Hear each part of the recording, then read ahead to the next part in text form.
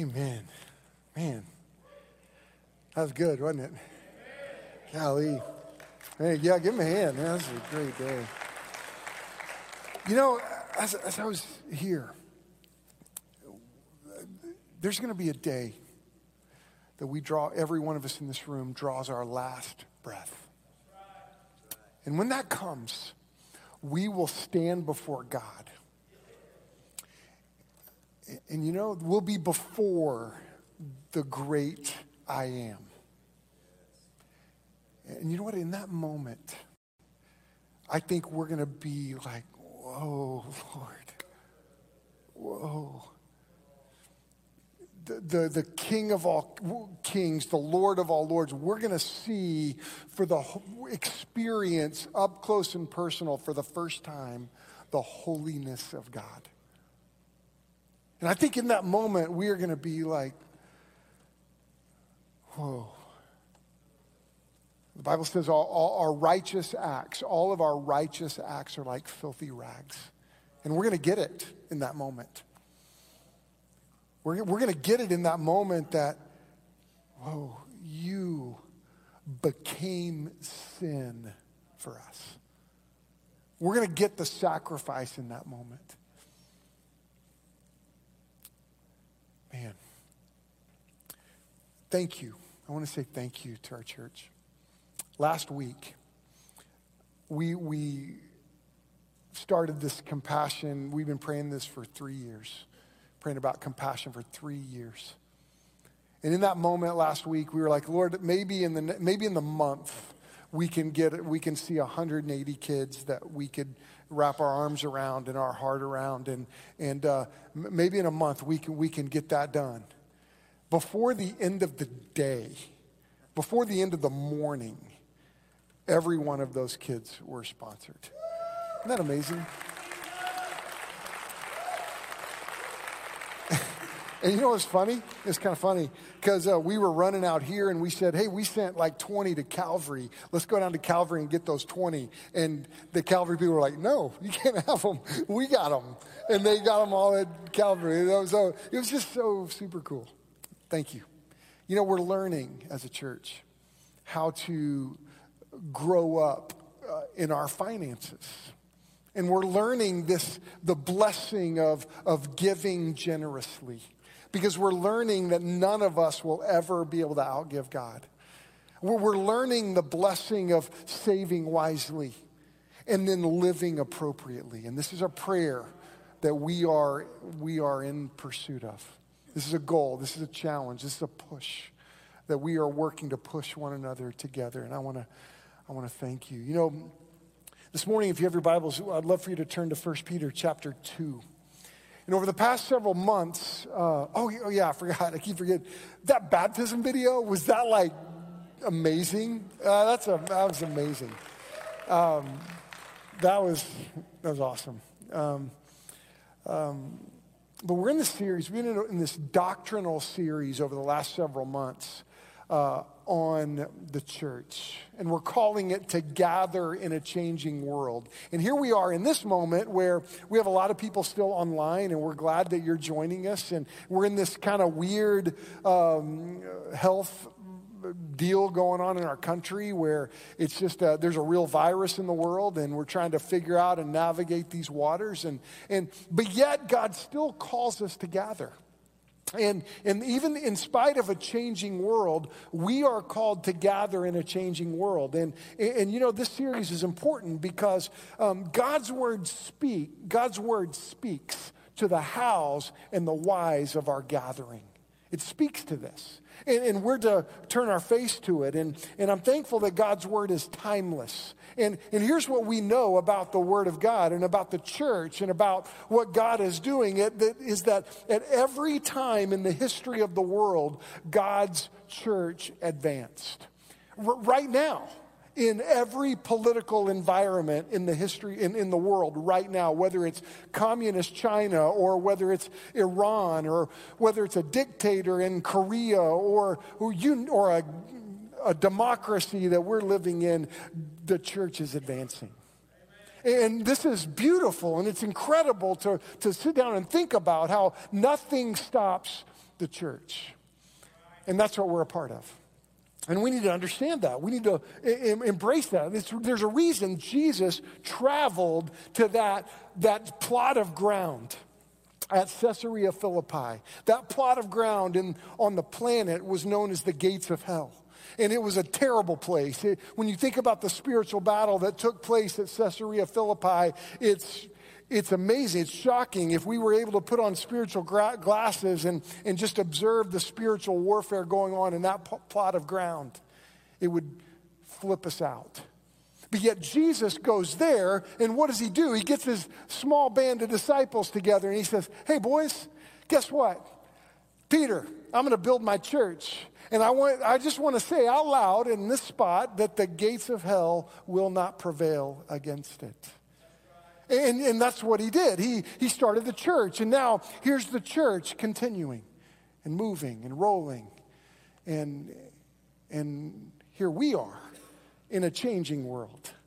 And we've got to figure out what gathering means, what it looks like. And I'll tell you, 1 Peter chapter 2, 9 through 12 speaks to this. So if you have your Bibles, I'd love for you to turn there. 1 Peter 2, and would you stand with me as we read God's word today? And allow me to put on my glasses, because that's the world I'm in right now. 1 Peter 2, starting in verse 9, it says, but you are a chosen race, a royal priesthood, a holy nation, a people for his own possession, that you may proclaim the excellencies of him who called you out of darkness into his marvelous light. Once you were not a people, but now you are God's people. Once you had not received mercy, but now you have received mercy. Beloved, I urge you as sojourners and exiles to abstain from the passions of the flesh, which wage war against your soul. Keep your conduct among the Gentiles honorable, so that when they speak against you as evildoers, they may see your good deeds and glorify God on the day of visitation. And this is the word of the Lord. Thank you. You may be seated. Now Peter writes this, and Peter is an interesting disciple. He was one of Jesus' closest friends. I mean, think about that. He got to be the closest friend of Jesus on the planet.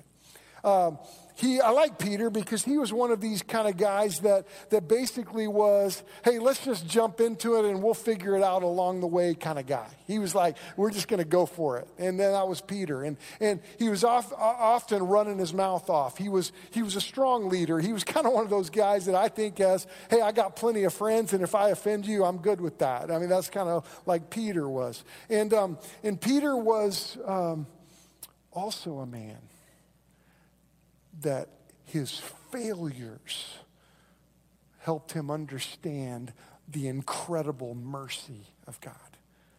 Do you remember Peter in that upper room? Jesus is doing the Passover, and Peter brashly says, Jesus, I'm never going to leave you. And Jesus looked him in the eye and said, Peter, hey, guess what, big boy? Tonight, before the rooster crows, you're going to deny me 3 times. And Peter going, what? And then as it unfolded, as that moment unfolded, that important moment, Peter and Jesus go to the garden, and Peter fell asleep as he was praying. As Jesus was praying in this hour of need, he fell asleep. And remember, then those guards came up, and Peter, man, Peter's character jumps up, pulls out his sword, and is like, come on, you want to take Jesus over my body? Let's go. And cuts off Malchus's ear. And remember that moment? What a crazy moment. Peter boldly standing on Jesus, I will defend you. But then he runs. And then hours later, a little bitty girl. You're one of those guys. No. 3 times. Peter denies Christ. The rooster crows. And man, then he watched him die. I can imagine the devastation of Peter as the tomb was empty and he doesn't understand, and they gather together with the disciples in that locked door, in that place, and all of a sudden they're fearful of their lives. They're fearful of what's going to happen. How could this be? I mean, we saw the miracles, fellas. We saw this. We witnessed these things. He's God, but what happened? He's gone. And then boom, through that locked door, Jesus shows up. And Peter looked at Jesus and the resurrected Christ going, you're alive. And the power of that moment, the power of the resurrection is enough to go, oh my goodness, my life has changed. But I think it was the power of that moment combined with the amazing statement that Jesus said to Peter. Remember what he said? Peter, peace to you. And in the midst of that rebellion, in the midst of that failure, what does Jesus do? He meets him and says, Peter, I forgive you. And it's the forgiveness of Christ that completely transformed his life. It's the mercy of God that completely transformed his life. And Peter, of course, never got over that. And we understand that, because if you know your failures, if you're honest about your life, you're like, yeah, me too.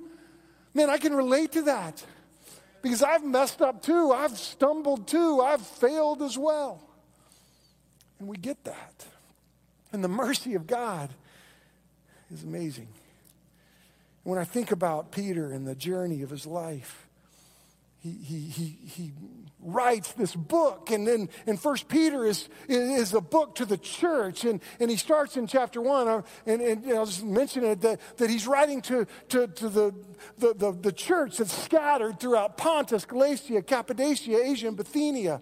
These people of God who have been chosen according to the foreknowledge of God the Father, the fact that Jesus would say, oh, he would choose us, he would save us. It just blows our mind to even think about that. And then he starts in verse 9 of chapter 2. Look at it. 1 Peter 2:9. But you, he says to the church, you are a chosen people. I mean, what does it say? Point number one, if you're following along as a church, we got to understand this. The church describes a distinct people. That we are a distinct people. And this is why we've got to fix this. We've got to understand this, that God has called us to be the church. And when I think about our calling together, we've got to recognize that God has moved us to gather and come together and serve together in a specific location. That's what the church is. It's God's people together in a specific locality with a specific purpose, serving a specific people. And when I think about our calling, we've got to recognize that we've been chosen. And that's what Peter helps us understand. Now let's think about that for a little bit. Let's consider this. Henry Nouwen says this: when we claim and constantly reclaim the truth of being chosen, we soon discover within ourselves a deep desire to reveal to others their own chosenness.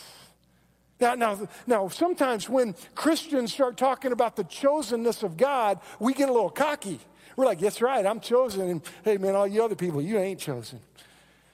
But that's not when the Bible speaks about our chosenness. I think that's a made-up word. My spell checker kept giving it a red underline, so that may not be a real word. I don't know. I didn't look too much further. I just ignored it. But you know, when the Bible speaks of our chosenness, you know, every time in Scripture that the chosenness is mentioned, it's spoken in the context that believers should sit down and go, wow. Wow. It should move us to this. Wow, it's like, I heard Alistair Begg say this. It was really funny, and I'm just totally going to steal it today. But he said, you know that Bill Gaither song that said, I'm so glad I'm the part of the family of God. You know that song? I've been washed in the fountain. Okay, I'm more of a rapper, not a singer, so I won't sing. But you know, he said, really, we should change the name, the words of that song. He goes, we don't even sing it anymore. I've outlawed that song. Because the words should be changed to, I'm surprised I'm a part of the family of God. And then you should do the second verse, I'm surprised you're a part of the family. You know, because it should surprise us. And the chosenness of the scriptures, that it should make us go, oh my goodness, we have been chosen. And instead of making us feel that we're better, more precious, or more valuable than others, our awareness of being chosen opens our eyes to the chosenness of others. And I think this is so important. Peter writes, you are a chosen people. Then look what he says next. You're a royal priesthood. Okay, I don't know about you, but I walk around and there's never been a time in my life I've walked into a building going, I'm royalty. I'm royalty here. Never. I walk around going, I feel like normal, like totally normal. But God says, you're a chosen people, a royal priesthood. How do we even understand that? Well, you got to look back at verse 5 in chapter 2. When he says in verse 5 that you also, he says, you also like living stones. Peter calls the church, you're living stones in verse 5. You, like living stones, are being built into a spiritual house, offering spiritual sacrifices acceptable to God through Jesus Christ.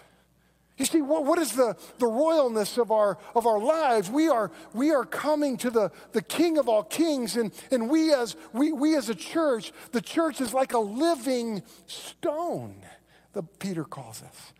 That we right here in Owasso and here at Calvary, we are at least, our responsibility is to be two living stones in a city, in a community that is obvious. We are here. And we are living, and we are serving, and we are working, and we are a royal priesthood. He also goes on, you're a holy people. Holy people. I guarantee you when we stand before the Lord on that day, we're not going to be confident in our own holiness. We're not going to stand and go, look what I did, God. No, we're going to stand and go, whoa, I worship you. We get to be a holy people. God made him who knew no sin to become sin for us so that you could have this term, you could have this reality called righteousness. And I think it's going to blow our minds when we stand before the Lord and we're all going to go, I get to be righteous because of Jesus and what he did. But you are a chosen people, he says, a royal priesthood, a holy nation. Look at what he says, a people belonging to God. That you and I, we get to be a people that belong to God. That as the church, we together are a people that belong to God. And this should be evidence. We're like a living stone. It should be obvious that we belong to God. And it breaks my heart. It breaks the heart of God when I live in such a way that it's not recognizable that I belong to God. And you know what? The church is called to do this. Think about it. Let's hear this. But you are a chosen people, a royal priesthood, a holy nation, a people belonging to God. Why? That you may declare the praises of him who called you out of darkness and into his wonderful light. So the chosenness that we understand, it moves us to declare, to let the world know, I got to tell you about, I got to praise the one who called me out of darkness and into the light. And what happens when darkness. I got up really early this morning and I took my dog out on the back porch, and it was dark and no one could see. But when the light comes on, you can see. This is what happens when we come to the Lord, and we're at first in darkness, but then we come into the light. And when we come into the light, we recognize, oh man, there's some stuff that I got to change. I got some things I got to work on. And because in the darkness, I can't see them, but in the light, I go, whoa, I got to fix that.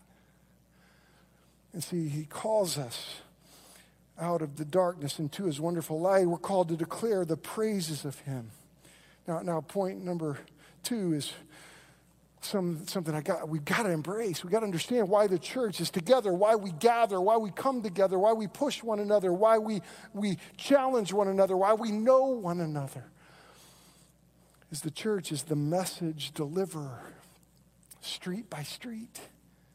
That we're to be the chosen ones saying, hey, I want you to know that the chosenness is open to you. And here's the reality of our chosenness, that just like when we heard the chosen, the call, that if you come to him, he will not turn you away. And you know that's for you too. If you're here today and you don't know Christ as your Savior, if you come to him, he won't turn you away. And me as a chosen son of God, it moves me to look and see the chosenness. The door of chosenness is open. And I pray, look at this, 1 Peter 2:10. Look at this verse. 1 Peter 2:10 is one of the most magnificent verses in the scripture. It just proclaims our testimony. And I hope that you have had a 1 Peter 2:10 moment, that you can look back at your life and say, I've had one of those moments. 1 Peter 2:10, once you were not a people, but now you're the people of God. You see, once you had not received mercy, now you have received mercy. You see, that's my story. Can you look to a moment in your life where once you were not a people of God, but then Jesus saved you and you became a people of God? Can you look at your life and say, once I had not received mercy, but then I have. Now I have received mercy. I put this in my office. I have this in my office. I love this. I'm going to tell you what it says. It says, this is to certify that Chris Wall made a profession of faith in the Lord Jesus Christ on June 17th, 1979. Great year, 1979. Upon profession of his faith, was baptized by me, not me, him, on June 17th, 1979, was received on June 17th, 1979 in the fellowship of South Lindsay Baptist Church, located at 3300 South Lindsay Avenue. Christ loved the church and gave himself for it. Paul Sallier, pastor. Now, honestly, I was saved a little bit before June 17th, but that was the day I was baptized. But a few days before that, I went upstairs to my mom's room, and I said, Mom, I'm struggling. I don't know what's going on, but something's not right in my life. And my mom sat down and said, Chris, you're a good boy, but you know what? You're lost. You need a Savior. And so you can't save yourself, Chris. It's not about growing up in church and doing all these things that are good. And it's about you need a Savior, Chris. And she opened the Bible and it said, look at what Jesus did. He went to the cross for you. And for me, in that time in my life, next to my mom, I was not a people, but then I became the people of God. In that moment, I had not received mercy, but then I did receive mercy. And it was my 1 Peter 2:10 moment. You see, from our human perspective, that's where salvation starts. And I pray that you come to see your 1 Peter 2:10 moment. And maybe that moment's today. You know, in that moment, as an 8-year-old boy, I didn't understand everything. But what I did get, and I now looking back with older eyes, I recognize that God brought me into the light. And as I came into the light, I recognized some things that are really important, and I just want to throw 3 of them at you. I recognize the power of the church helping me understand how to interact with Christ on a daily basis. And you realize what's happening here today. We're not checking off a religious box today. We're not like going through some religious motion today. No, we have come before the great I am today to worship him, to come before the King of all kings. And as we come to him and as we sit with him, as we open up his word, we all sit at the feet of the Savior. Even me. I'm not talking at you today. I'm talking with you. And what we're doing is God is using his word to speak to all of us in this moment. That God is interacting with us. And what I don't want you to miss as you recognize God's work in your life, that our call is to interact with the Savior on a daily basis. And you and me, we can interact with him. The great I am. I'll tell you what, I don't want the first time that I really stand in awe of the holiness of God to be the moment that I see him face to face. I want to do it now. I want to do it today. I want to stand before the great I am and sing praises today. Loud. And see, this is what the church is called to do. We come together and we learn how to interact with the Lord on a daily basis. And as we do that, here's lots of things take place. We grow up in our faith. See, you are a chosen people, a royal priesthood, a holy nation, a people belonging to God, that you may declare the praises of him who called you out of darkness into his wonderful light. You see, once you were not a people, but now you're the people of God. Once you'd not received mercy, but now you have received mercy. And Peter writes, dear friends, I urge you. And then I can see the Lord using his word right now to look at us in the eye going, I urge you as aliens and strangers in the world. That's who we are. We're aliens and strangers in the world. People look at us and go, you guys, I don't understand. You come together and you sing songs about someone that you can't see, and you take this bread and this juice and you drink it and you eat it and you go, yeah, this is my body. What? Okay, what? And you get together and you look at one another and say, hey, you know, you got to stop doing that. And you're like, that's kind of mean. Why are you telling people to stop doing stuff? Because that's what we're called to do. We're supposed to be in each other's lives and confronting one another and helping one another and pushing one another and lifting each other up. I can tell how many times we do a funeral here. And we have this group of ladies in our church that they'll cook a meal for however many people it takes. And people go, why do you do that? Well, we serve one another. We bear one another's burdens. And you see, dear friends, I urge you, Peter writes, as aliens and strangers in the world, to abstain from sinful desires that war against your soul. And he says, live such good lives among the pagans that though they accuse you of doing wrong, they may see your good deeds and glorify God on the day he visits us. Now, as I came to Christ and as I walked with the Lord, I learned the value of interacting with the Lord daily. I also was confronted in my life about, man, I need to know my name. Do you know your name? Here's what I mean by that. What does your name mean? I'm not talking about my name's Christian, it means, or Christopher, it means Christian. I'm not talking about that. I'm talking about when your name is mentioned, what comes to mind? What comes to the mind of the people that know you? You see, as I understand the church to be, we're to pay attention to what our name means. I mean, Proverbs 22:1 says, a good name is more desirable than great riches. To be esteemed is better than silver or gold. Proverbs 3:3-4 says, let love and faithfulness never leave you. Bind them around your neck. Write them on the tablet of your heart. Then you will win favor and a good name in the sight of God and man.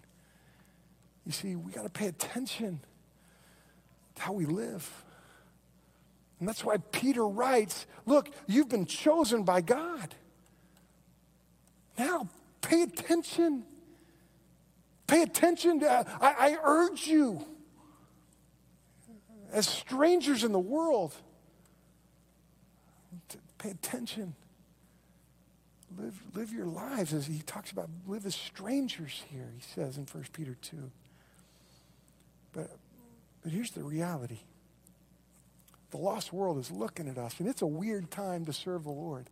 It's interesting. Because you know what? We are at a time where everything's online.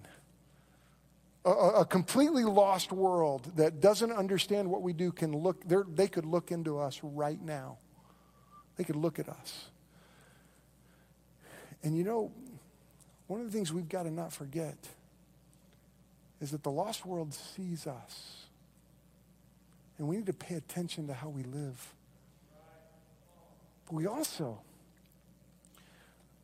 when I think about the value, when I came to Christ, I not only learned to interact with God, I not only learned to look at my reputation, but I also recognize the power of staying connected to one another, connected to people. Do you know that we're supposed to be connected to people? And we live in this day and age where it's a consumerism with church, that if I, as your pastor, make you mad, you'll just go down the street. But that's not how we're supposed to roll. We're supposed to work things out. We're supposed to confront one another. We're supposed to stay connected to one another, even when we make each other mad. Even when we frustrate one another. Because let me tell you something, that's life. And see, we're to work things out. We're to come together. We're to stay connected. And when you know the scripture speaks to over 60 references to one another's in scripture. Do you know there's over 60 of them? If you have the app, I put a whole list of them, of one another's in the scripture, that are in the scriptures, that we're to be with one another. That's what the church is. And as I think about how God moved me to evaluate my witness, my calling to flesh out my chosenness in the world, and I can't get over this fact that every time I evaluate my chosenness, I'm amazed that God would choose me.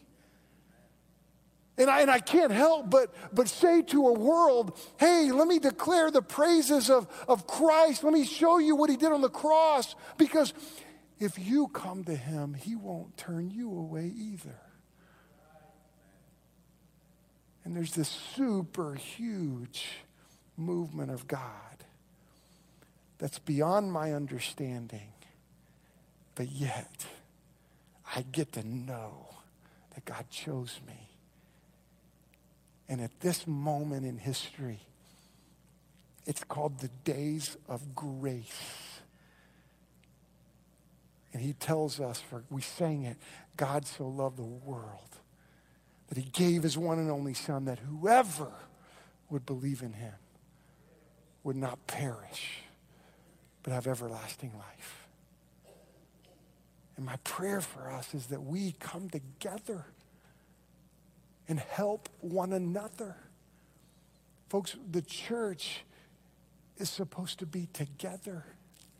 And when I think about this beautiful description of the church called to the world, I mean, Peter's writing to the people that are scattered throughout all these places, and it's difficult.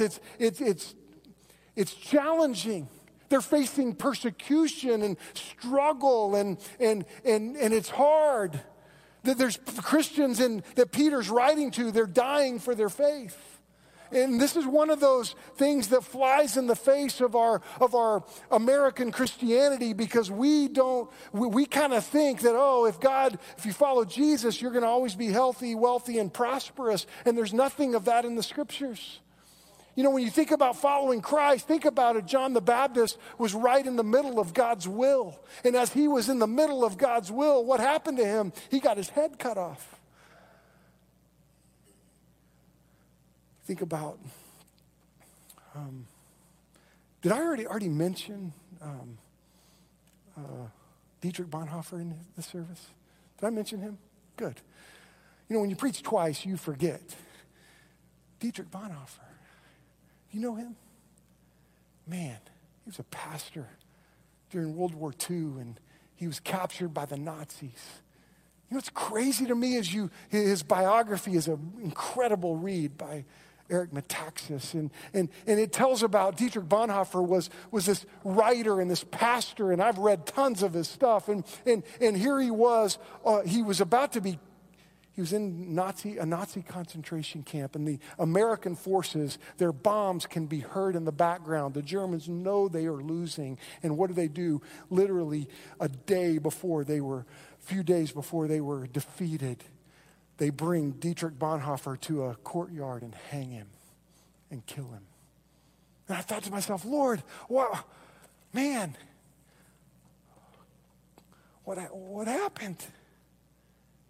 God said he was in my will, right in the middle of my will.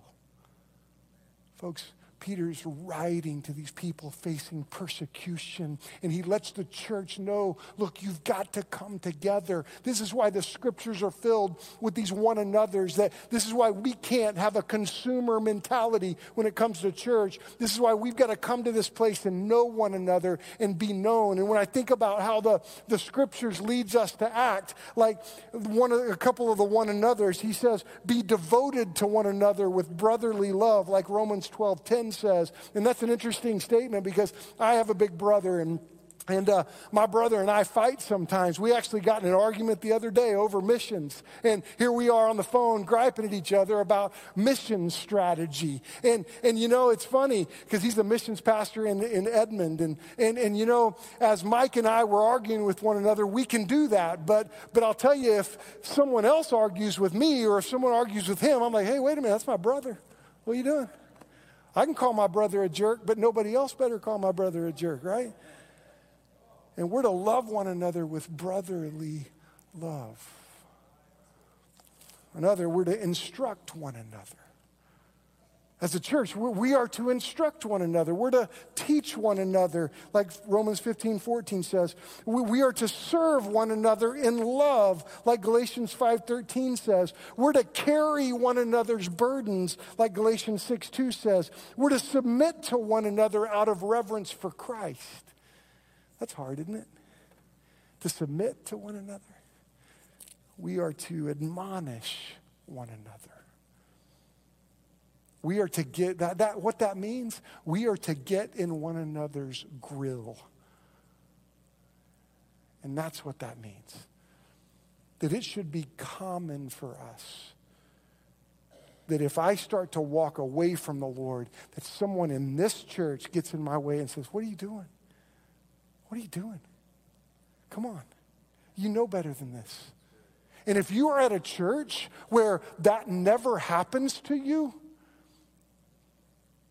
then maybe if in this church that's not happening to you, it's not because we're not trying. Let's get together. Let's be the church. Let's gather. We're to build one another up. And it's interesting, even as I think about parenting my kids. Because you're like, okay, Chris, you just talk about confronting one another, but then building each other up. What's that about? Well, haven't you found that, like I found in my parenting, that when I confront my children or my wife confronts me, well, that's probably better. Let me do it there. That happened last week. my wife confronted me. And she admonished me and said, Chris, why are you doing that? You need to stop doing that. And I was like, well, that didn't feel very good. But she was right. And guess what that did, though, for me? It built me up. It was for my good. We're to confess our sins to one another, like James 5:16 says. That we're to know one another's sins. Now, you don't have to wear a t-shirt about it, but look, there are people that know my sins. And one of the things maybe to a fault, I don't know, but I feel like it's important for me for you to recognize I fail. And that's important. We're to offer hospitality to one another without grumbling. Isn't that interesting that 1 Peter 4:9 says, hey, offer hospitality. And I think I'll just go ahead and add without grumbling. Why? Because he knows us. How many times do we here, I'll take you, we should do this without grumbling. Folks, look. God has called us to be the church. We are not a business. We are not a social club. We are a body called to be a living stone in this place. If it's a living stone, that means when storms come, it ain't moving. That stone's sticking right there. And we're a living stone. And so let's hear this. Let's recognize this. Let's embrace the beauty and the challenge and the call of God's word about the church in 1 Peter 2:9-12. But you are a chosen people, a royal priesthood, a holy nation, a people belonging to God, that you and I may declare his praises, the praises of him who called us out of darkness and into his wonderful light. Look, once we were not a people, but now we're the people of God. Once we haven't received mercy, but now we have received mercy. Dear friends, I urge you, as aliens and strangers in the world, to abstain from sinful desires that war against your soul. Live such good lives among the pagans that though they accuse you of doing wrong, they may see your good deeds and glorify God on the day he visits us. And let me tell you something you can count on. There will be a day that he visits us. And I want you to be ready. And I want us to be ready as believers in Christ. I pray we as his body planted in this place at this time, that we are right in the middle of God's will, pushing one another to obedience. If you're here, and you're like, you know what, I've never been saved. Maybe this is your 1 Peter 2:10 moment.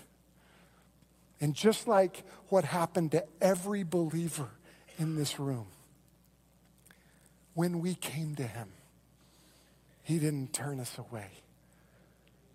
And he won't do that to you either. Oh, come to Jesus. Lord, I thank you for moving Peter, inspiring him to pen these words. Father, the miracle of that whole interaction is just fascinating and beyond complete understanding. The miracle of our chosenness is fascinating. The miracle of our redemption and our forgiveness. Lord, may we declare those praises all of our days. May we abstain from these desires that are warring against us. May your Holy Spirit move us in this moment. Father, I confess to you, many of us are comfortable just being at home or coasting through life. We're stuck in inconsistency and disobedience. We're stuck in arrogance and Pharisaism. Father, may we just be men and women who are so grateful for forgiveness that we can't stop proclaiming the gospel message. Oh, Lord, move us today. Break our hearts today. Get us out of our religion today. Help us build this church like you want it built. Move us now. In Jesus' name we pray. Amen.